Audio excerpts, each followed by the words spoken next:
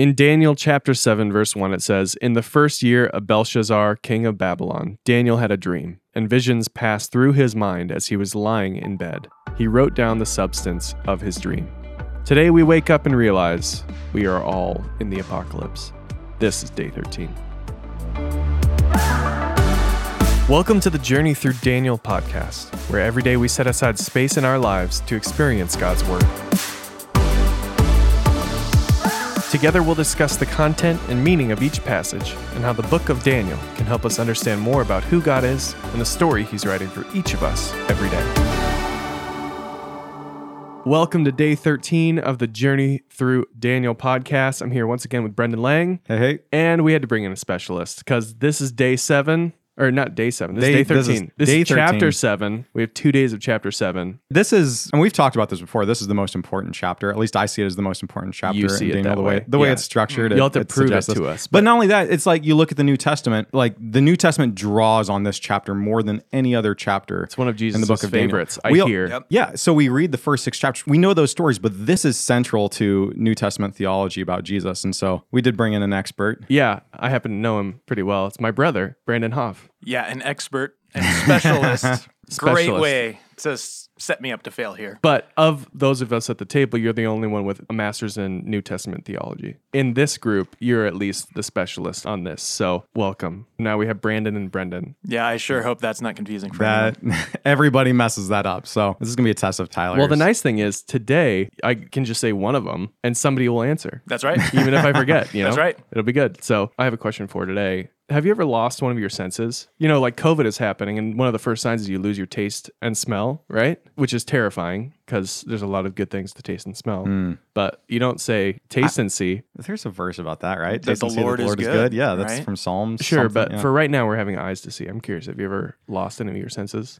I mean, I've been put under anesthesia and That's had a called being dentist put a unconscious, shot in my Brendan. mouth the other day and I couldn't. Oh, because you couldn't feel your Yeah. mouth. Yeah, I guess. I don't think I've ever, I haven't had COVID yet to my knowledge. I'm waiting for an antibody test, actually. That's good to know. From giving blood. It would have just been Oh, okay. I was like, well, you should have let that know before I walked in this room with you. But okay. No, it's a different kind of test. What about you, Brandon? I once rode a roller coaster with my glasses on and lost them. And so I had to live with my prescription sunglasses for a while, which darkened everything, even at nighttime. But I think that's it. So you're a little bit obstructed, not Right, fully right. losing it. Yeah, the closest thing I've gotten is I got pink eye once when I was on a trip in Costa Rica. And it's not that I lost my senses, but my eyes hurt so much I didn't want to have them open. And then in the morning you'd wake up and they'd be so gunky and crusty that I couldn't open them. They were stuck and sealed shut until I would wash them out. So I'm in a foreign country and I'm stumbling around blind to try to find the bathroom every morning, and usually spent most of my time with my eyes closed just because it hurt. And that was a debilitating experience. But today we're talking about enabling all of our senses, including the ones that we think that we've enabled, but probably haven't. That's an interesting way to put it. Well, we'll see. You tell think you us. see. You think you see, but do you see? We might see, provided we have eyes to see. Oh, okay. Was that the segue that I was supposed to let you do? Well, listen, you can step on my toes. That's fine. Should have had a different question. We should have had a question about Brandon, tell us about what was Tyler like as a 13-year-old? I think that was a fun question. Blunder years. That is not a question that you want to hear the answer to. You can answer I don't it. think Go. it would be helpful. Go. for Tyler any one of mocks us. me. Go ahead and answer that question. That's fun. In a lot of ways, Tyler was the same as he is now. He was getting started in video production and light production design, and he knew everything. That Most 13 so Tyler has not changed. Right. Oh, goodness. I don't like this. You asked the question, and I politely declined to respond at first. I'll have that. I did say those things. Anyways, eyes to see. Brendan, why don't you take us through our commentary for today and get us some eyes to see here? Day 13, a vision of 4 great beasts. Chapter 7 marks a critical juncture in the book of Daniel. It concludes the Aramaic section of the book, which runs from Daniel 2 to 7. It also marks the beginning of the apocalyptic section of the book, which runs from Daniel 7 to 12. Technically, we have already encountered some apocalyptic material in the dreams of Daniel 2 and 4, but whereas Nebuchadnezzar's dreams were a part of narrative stories, the dreams and visions we read now in the second half of the book of Daniel are just that, dreams and visions. The apocalyptic material we read in this part of Daniel can seem very challenging, but a couple tips can make this part of the book less imposing. First, it's critical to know that an apocalypse is not necessarily a depiction of the end of the world as one might think from watching Hollywood Christianity. An apocalypse is simply an unveiling, a revelation, or a vision of the world through a different set of lenses. Viewing the world through this perspective can help us see reality the way God sees it. Second, the main themes, images, and ideas that we've encountered in the first 6 chapters all reappear in the final 6 apocalyptic chapters. The book of Daniel wasn't haphazardly put together. A lot of creative genius went into designing this book. If we read it slowly and sensitively, we can appreciate the masterpiece that it is. The opening verses of Daniel 7 draw on a number of important themes related to the first half of the book. They describe 4 great beasts that crush and devour their victims while speaking arrogantly. This imagery is reminiscent of Daniel 6, where conspirators falsely accused, literally devoured Daniel, and where lions crushed their bones. It is also reminiscent of Daniel 4, which describes how Nebuchadnezzar devolved into a beast after he failed to rule with justice and humility. That alone should give us a clue about the significance of the 4 beasts. Finally, the appearance of 4 symbols in a dream should remind us of the dream in chapter 2, where 4 metals represented 4 kingdoms of this world. We will spend another day working through this critically important vision, but we can already see that Daniel 7 contains yet another prophetic critique of worldly empires. Through this apocalypse, God wants us to perceive that leaders and the structures they manage can behave like beasts, trampling upon the weakest among them. For day 13, we're reading Daniel chapter 7, verses 1 through 8. In the first year of Belshazzar, king of Babylon, Daniel had a dream, and visions passed through his mind as he was lying in bed. He wrote down the substance of his dream. Daniel said, "In my vision at night I looked, and there before me were the 4 winds of heaven, churning up the great sea. 4 great beasts, each different from the others, came up out of the sea. The first was like a lion, and it had the wings of an eagle. I watched until its wings were torn off, and it was lifted from the ground so that it stood on 2 feet like a human being, and the mind of a human was given to it. And there before me was a second beast, which looked like a bear. It was raised up on one of its sides, and it had 3 ribs in its mouth between its teeth. It was told, 'Get up and eat your fill of flesh.' After that I looked, and there before me was another beast, one that looked like a leopard, and on its back it had 4 wings like those of a bird. This beast had 4 heads, and it was given authority to rule. After that, in my vision at night I looked, and there before me was a 4th beast, terrifying and frightening and very powerful. It had large iron teeth. It crushed and devoured its victims and trampled underfoot whatever was left. It was different from all the former beasts, and it had 10 horns. While I was thinking about the horns, there before me was another horn, a little one, which came up among them, and 3 of the first horns were uprooted before it. This horn had eyes like the eyes of a human being, and a mouth that spoke boastfully." Brandon, do you want to take us through our reflection questions for day 13? Day 13 questions. Apocalyptic visions like what we read in Daniel 7 use vivid images to reveal an alternative perspective on reality. What makes images effective in shaping our view of reality? What feelings do you have when you envision the scene of 4 beasts?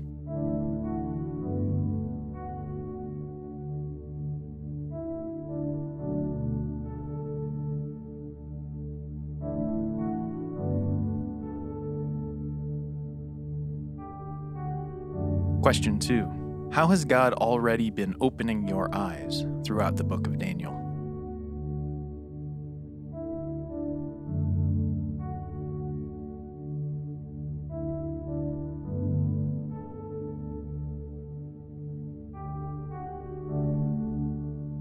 All right, we're about to wade into Daniel 7. You've described it in the past as the most important or hinge chapter of this. What does that mean? The hinge? Because up till now, I've thoroughly enjoyed Daniel. Some good stories. That's right. We're talking about kings and conquerors falling and fun dreams. That's not done. There were some lions. The lions were a good part. Yeah, they're really easy to make cartoons of what we've seen so far. Yeah, right? the flannel like graph. the ones we grew up with. Yeah. Maybe, assuming you can make popular. cartoons of this. Right. Sunday school would be a lot more intense. This would be more like Godzilla Yep, anime. Toho production, Something right? like that. Yeah. Well, what's going on here? Why is Daniel 7 such a hinge chapter for this? what I would want to point out here is it's the way the book of Daniel has been organized. So we've talked about this before, this idea that the first 6 chapters of Daniel are all narrative. The last 6 chapters of Daniel are all apocalyptic. And if that was the only way that Daniel was organized, well, Daniel 7 wouldn't necessarily stick out. It would be the beginning of a new section. I'm just going to stop you right there. Yeah. Apocalyptic. We talked about this sort of in the intro to this whole thing. It doesn't seem very apocalyptic, what we've talked about up until now. What's different? Why is this apocalyptic? Did you pay attention to what you just read and how different? Yeah, we can talk it was about the very genre. confusing. There were tons Sure. of animals all combined. I mean, just to put it really briefly, apocalyptic is it's dreams, it's visions, it's revelations, it's an alternative perspective on things. You know, the word apocalypse in Greek, that word doesn't show up here, but that word simply means an unveiling. It's a revelation. That's what we talk about the book of Revelation. It's literally the apocalypse of John. So it's a revelation. Revelation simply means a revealing. It's an unveiling of something different that we don't have eyes to see. Gotcha. So we'll talk about that more, but it's a shift in genre. It's very obvious. Anybody who's reading this in English can pick up on that. They don't have to be Hebrew, Aramaic scholar to notice that. It helps. Well, what would help is knowing that the language here is the same as what we've seen in chapter 2 to 7. So in chapter 1, Daniel was written in Hebrew. Chapters 2 through 7, it's Aramaic. And then chapters 8 through 12, it goes back to Hebrew. And as we've also identified, chapter 2 through 7 have this chiastic structure that shows that these chapters belong together. Chapter 7 isn't something different. It's connected structurally to what precedes it in chapters 2 through 7. So even though it begins a new genre in the book, a new half of the book, it's still related to what goes before. And this structure, as I see it, highlights the significance of this chapter, a chapter that talks about what kings and kingdoms will do to those that are under their power, oftentimes. And it reveals the hope, the promise of what God can do, the way God is going to intervene and save his suffering people. And so it's a really important chapter. And so these are Daniel's dreams. We start reading this chapter and it says, Yeah. you know, this is when Belshazzar, the guy who gets to see the hand on the wall.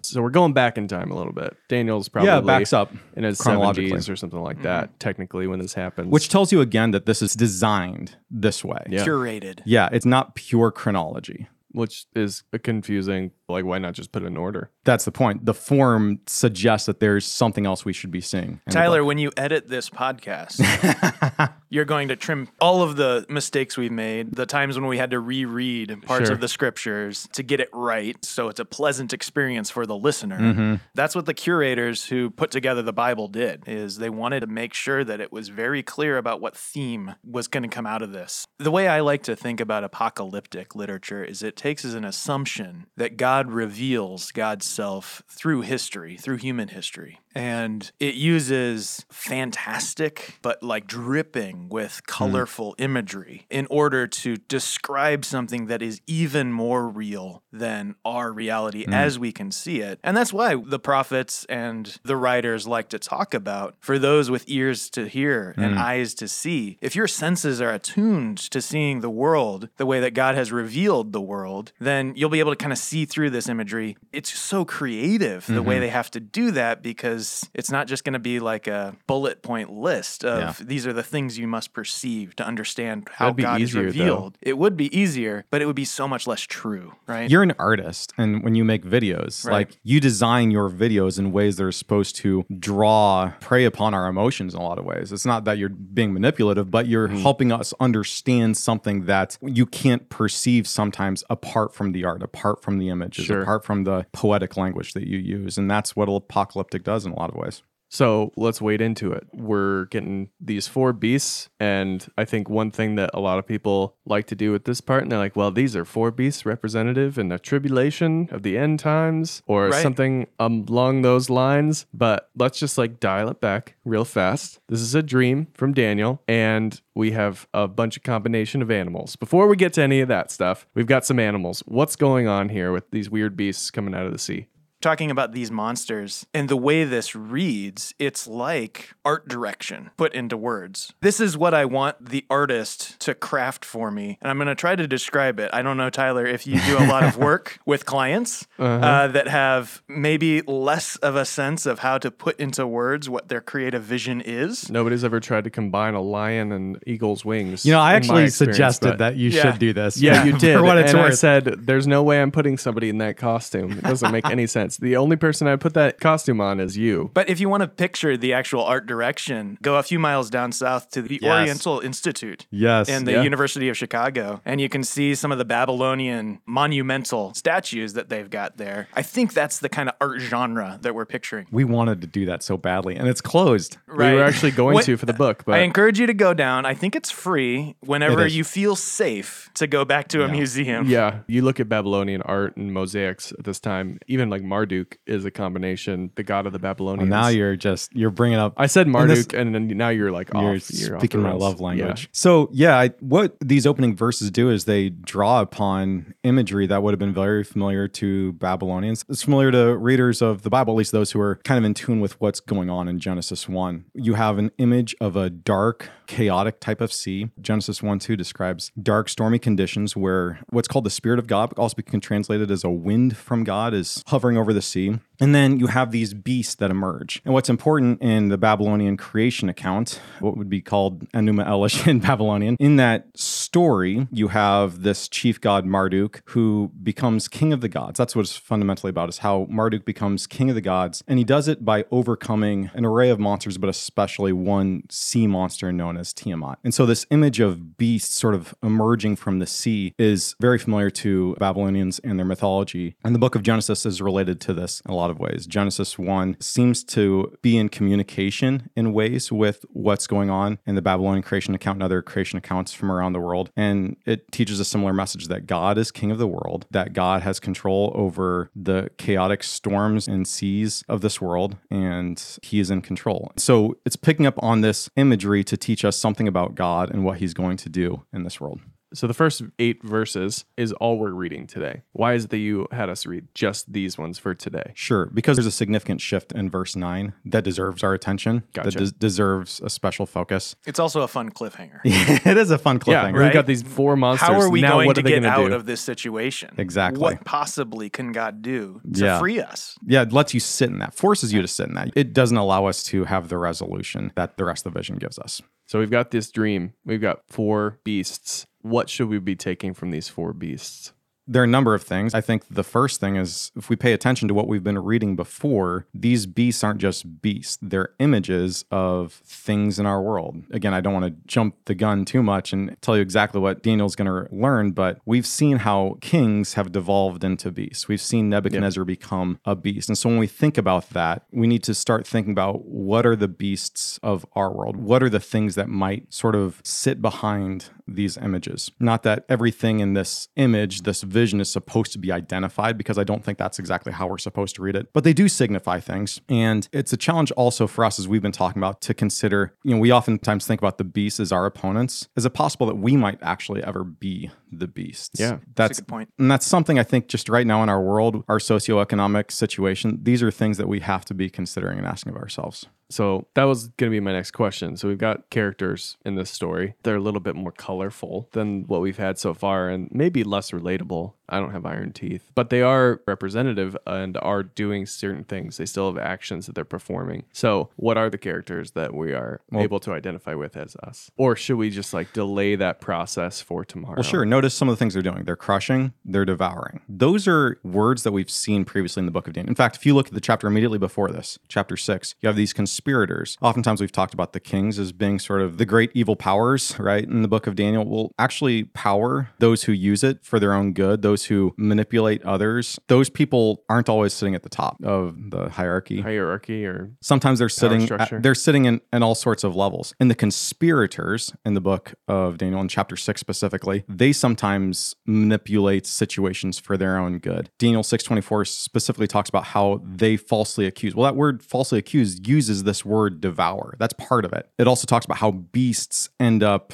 crushing their bones as a result of their actions. Well, here we have beasts who are crushing others. And so when you start making those connections and seeing that the beasts in this chapter do this sort of thing, and we've seen people perform these sorts of actions, we need to put ourselves in their shoes or identify those who might be in positions like them. So you said it wouldn't be helpful for us to be Aramaic scholars, but it sure seems like there are still still some ties, You can see it for sure, but you said the other day that scripture and the way it's written is beautiful. It's a work of art. There there are words and comparisons that are really like unbelievable, and that's the nuance that we are reading and can't always get from like the English translations, right? Yeah, you always have to make a decision when you're translating things. What am I trying to get across? And almost always what gets lost is the art, the form. There's a style here, there's word plays that are happening here. There are things that readers of the original languages of scripture would just naturally see because it's there right in front of them, and we're going to miss it. And that's just the consequence of translation. Well, thanks for being the art curator for us and interpreting some of these. Yeah, this is weird. You should be the one who's... Listen, I can't speak Aramaic. And what I would actually point out to people, because Kenny asked this question the other day, it's really not that hard. Like, if you get the right tools in front of you, I use Logos Bible software. And yeah, I mean, I've taken an Aramaic class. You know, everything in my degree was geared towards understanding and mastering Hebrew. But I don't have to know those things really to notice, to observe these things. I can get good resources in front of me, study Bibles, commentaries. And it's really easy to do word searches that can help you see where have these words been used before. And that's the number one thing I do when I read a passage of scripture. I click a word, I see where has this been used elsewhere, and then I start to make those connections. And as soon as I start seeing those connections, I see how later books in the Bible pick up on ideas and themes in earlier books, and it helps you understand really what's going on in a book like Daniel. Yeah.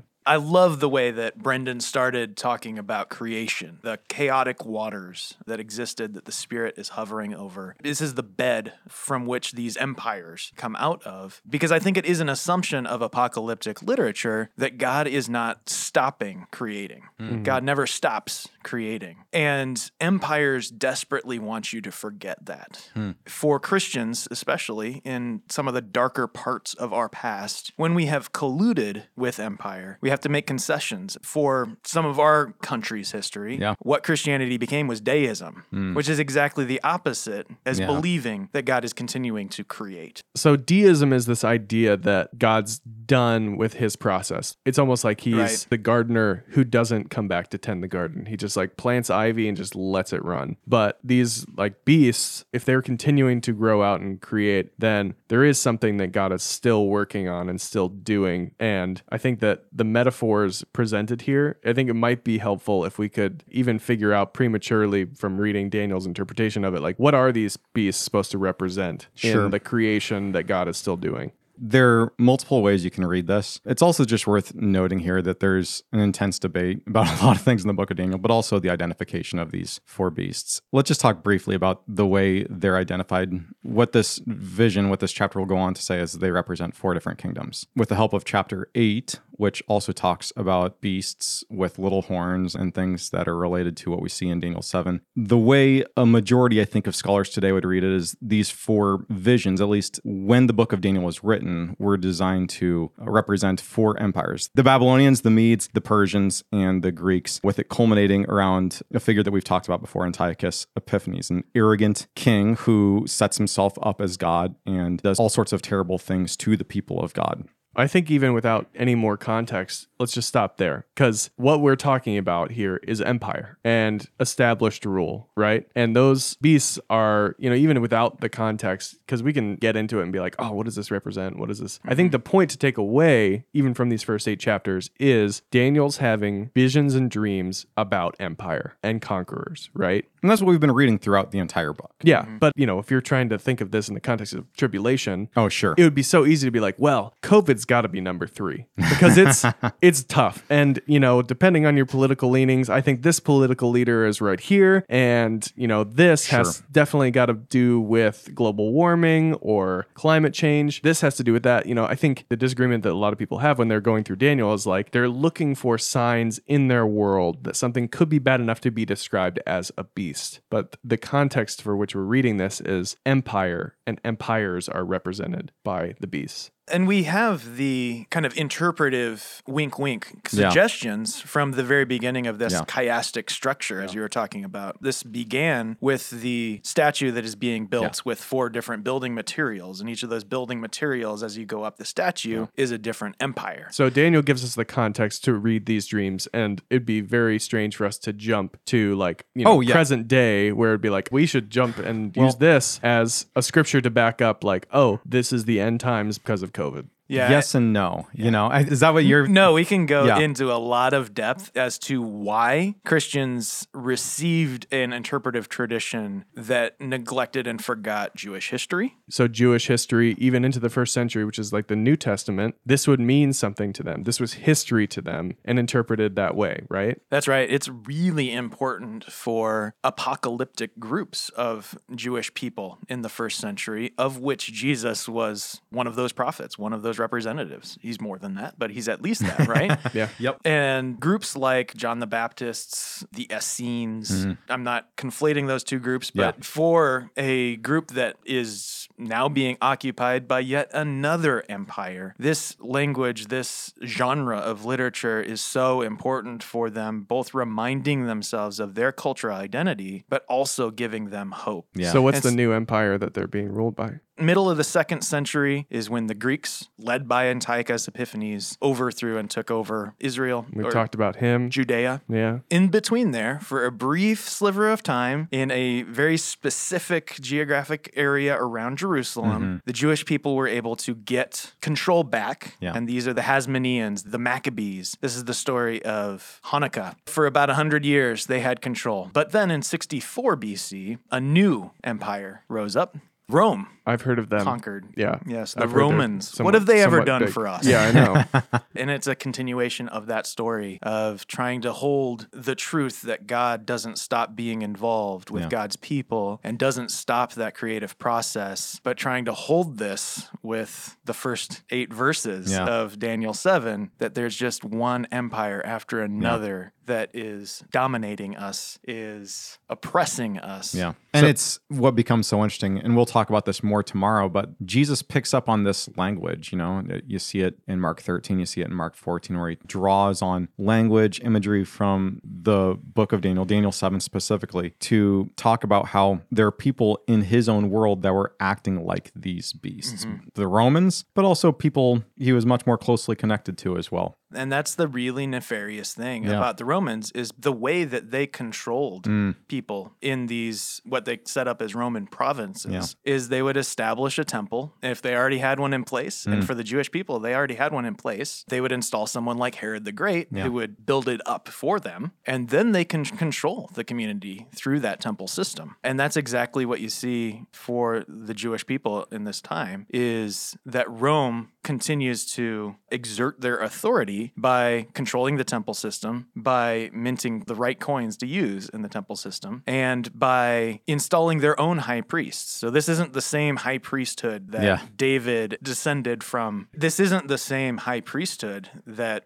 goes from Old Testament times. Yeah. This is something new that's installed by a foreign power. And the way that the Jewish authorities in those specific political groups in Jerusalem got their power, got their authority, is by their willingness to collude with this foreign government. Yeah, so just like briefly, no spoiler. I mean, the spoilers should be this obvious. When Jesus was like crucified, the high priests are going to Herod, or Herod's power structure that he's set up, to be like, hey, we want to kill this guy. Because they don't even have that authority, but they know that he does. And there's like a power handoff and trade-off to keep people happy, to keep the high priests of the temple system happy. You've got a political reality, and these are the beasts that they view they're under, and they've become that, like you said, very often when we are under control of a beast or a foreign power or even just like a system as God's people, in order to get things done or get an agenda accomplished, we often end up colluding with it. You know, that's a nationalism. That's a way of compromising the way that God intended for things to be. And so we'll get more into the New Testament understanding of this tomorrow. I don't want to get too far into it. Yeah, that's fair. But I think it comes back and stems back to, we've lost those assumptions. One, that God doesn't stop creating. And two, that God doesn't reveal God's self through human history. When we don't believe those things anymore, we're left on our own. And when we try to do it on our own, We have 2020. right, exactly. And that's why we talk about this idea that there was an original meaning. What was Daniel 7 originally about? But then you move into the first century. How does this apocalyptic vision continue to speak to the people of God? How does it speak to Jesus himself? And it's a little bit different because the terrain is different, the context is different, but the same sort of thing is happening. And this is why when you asked a question earlier, I said yes and no. It's yes, there was a meaning then. And I don't mean that Scripture changes me. I think when we understand Scripture the right way, it means the same thing then as it does today. But when you apply it today, when you enter into this hermeneutical process and you look at how does this speak to us in our world, it reveals the same sort of thing is happening. That there are empires that use and abuse their authority to hurt the people of God. And the question is, do we have eyes to see? Are we going to stay loyal to him even when we feel crushed, even when we feel threatened? Are we going to choose to stay loyal to the king? Are we going to compromise and give in to the powers of this world? That's kind of where I want to leave today, too, because it is a cliffhanger day, right? Luckily, we're all reading this in the same week. So day 13 will go right into day 14, and we'll keep on the edge of your seat for what the rest of this means. But it was the reflection question for today. How has God already been opening your eyes throughout the book of Daniel? I think even today, with the shift in genre and this shift in seeing Scripture, I think this is somewhat mind-blowing for a lot of people, that Scripture is even this complex and that it plays off each other, and that, there isn't one way to read it. I can't just grab what I want out of this verse. There's so much nuance to Scripture, and there's so much that usually is not taught. And that's the confusing thing about things like Daniel 7, because we want that, right? Yeah, I think that's such a good point because, yes, Scripture has a meaning, an original intended meaning. And for this original intended meaning, it's the Babylonians, the Medes, the Persians, the Greeks. But I think it's really appropriate that we stop right now at verse 8 because it also feels like that this is where we're at in 2020. Yeah. And there's a sense that both of those are true.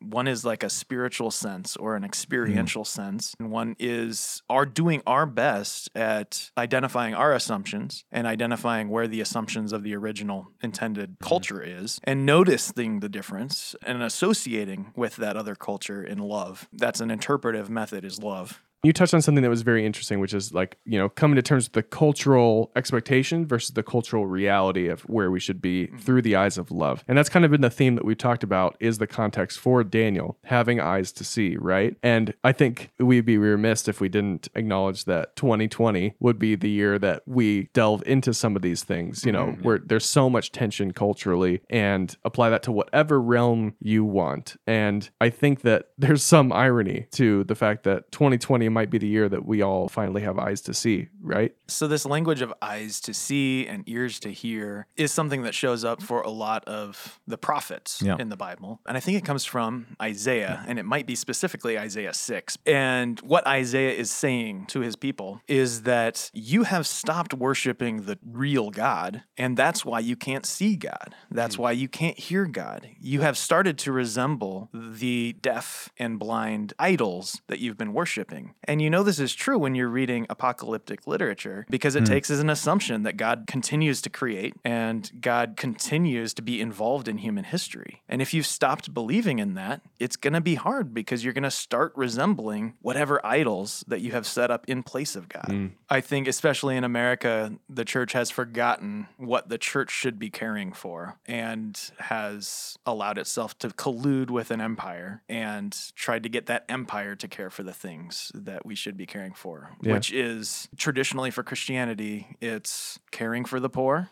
it's caring for the sick, and it's caring for education, right? It's the least of these. Right, exactly. It's the, let these children come to me, and it is caring for the widow and caring for the immigrant, caring for the poor. Right. I mean, that could be anything, but I think there is something really applicable to today, even in just establishing what are the beasts in these first 8 verses, is to take that and apply it to our lives and be like, what expectations do we have of those beasts in our lives? And by beasts, I mean the things that rule over us or have power over us. What is our expectation? Do we actually expect those to be acting in the name of God and doing God's work? Or are we actually being honest about what our place is in doing God's work for ourselves and establishing a culture that is about doing God's work and not expecting the systems, the beasts, the empire that is over us to do that on our behalf?